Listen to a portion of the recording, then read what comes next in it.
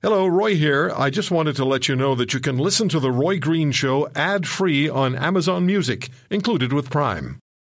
This episode is brought to you by La Quinta by Wyndham.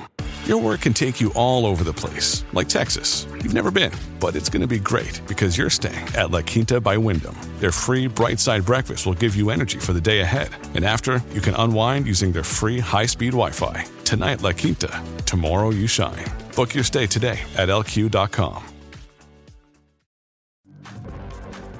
The Tourism Industry Association of Canada announced just a couple of days ago the launch of a new campaign to call on the federal government to plan for reopening the Canada-US border.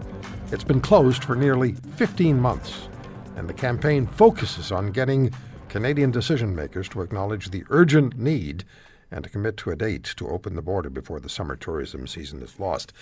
A few weeks ago, we spoke with the mayors of Niagara Falls, Canada, Ontario, and the mayor of Niagara Falls, New York, and they both spoke to the significant importance of getting that border open. Joining us is Beth Potter. She's the president and CEO of the Tourism Industry Association of Canada. Ms. Potter, thank you very much for the time. How are you? I'm great, thanks, and thanks so much for having me today. I'm doing fine. I'd love to see the border open just so I can get some traveling in, and that's really the nuts and bolts of it as far as your association is concerned, no? Absolutely. We've been closed for 15 months, and due to the closure and restrictions that have been in place, many of our businesses have also been closed, and revenues are down significantly. And we're ready to get back to work and back to welcoming our guests to the great experiences that Canadian tourism can offer. How close is the summer tourism season to being lost? Because there has to be a finite day if it's going to be a profitable 2021, isn't it? So we usually look at the summer season as May to September. So obviously we've already lost part of it. But if we could see travel resume by the beginning of July, sometime in July, we could essentially save part of the summer.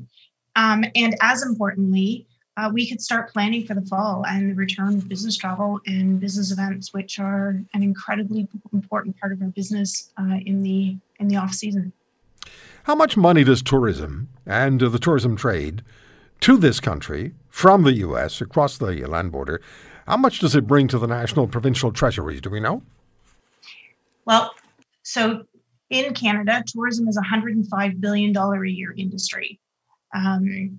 Of that, we can account about a third of it to be Americans. And so that's pretty significant. They are our largest international visitor.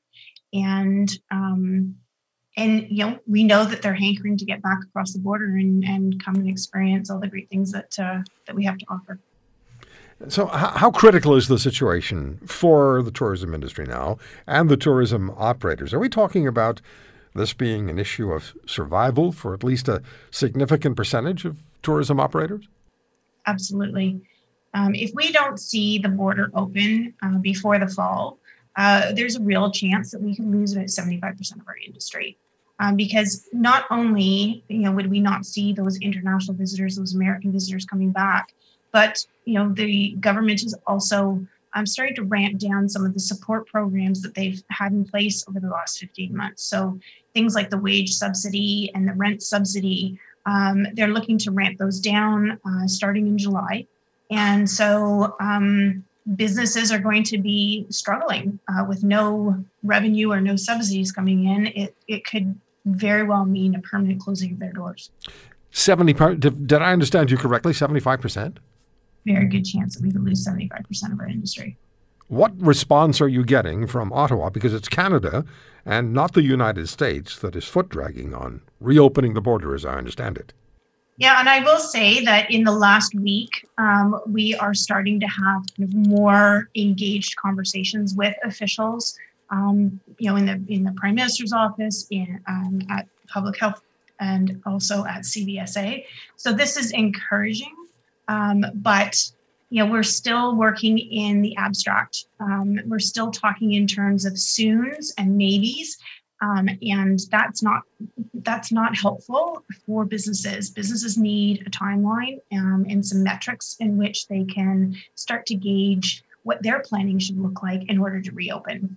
How much consumer interest do you have? How much is it growing? Because there's been a lot of thinking, or there's been some talk that people will not want to travel because they're COVID concerned. My sense has been, at least in conversations I've had with people, is they want to get on the road. Absolutely. The anxiousness to get out and explore again is growing. And as we see the vaccine numbers go up, we're seeing that hesitancy slip away. And this is good news. And we're also, we've been watching the American consumers too, and what do they want? And they want to come back.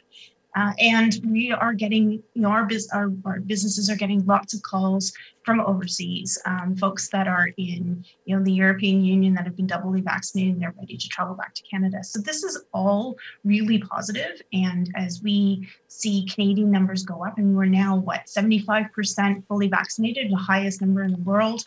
And so we really need to double down on those second vaccines now. And that way we can be as protected as possible against, any further mitigation of the virus. Are you hopeful? Very. If you'd asked me 2 weeks ago, I would have said I was frustrated, but no, it's changing. I'm starting to feel a little bit more hopeful, and we're starting to feel like the light at the end of the tunnel is getting a little bit brighter. And so we need to keep talking about it. We need to keep encouraging Canadians to keep talking about it. We need to encourage Canadians to keep going out and getting those vaccines, and so that we can, try and get back to life as we used to know it. Yeah, that would be nice, wouldn't it? That's what we all want, to get back to life as we used to know it. Lining up at the border, not complaining because some customs officer at a kiosk is waiting, keeping us waiting in the line.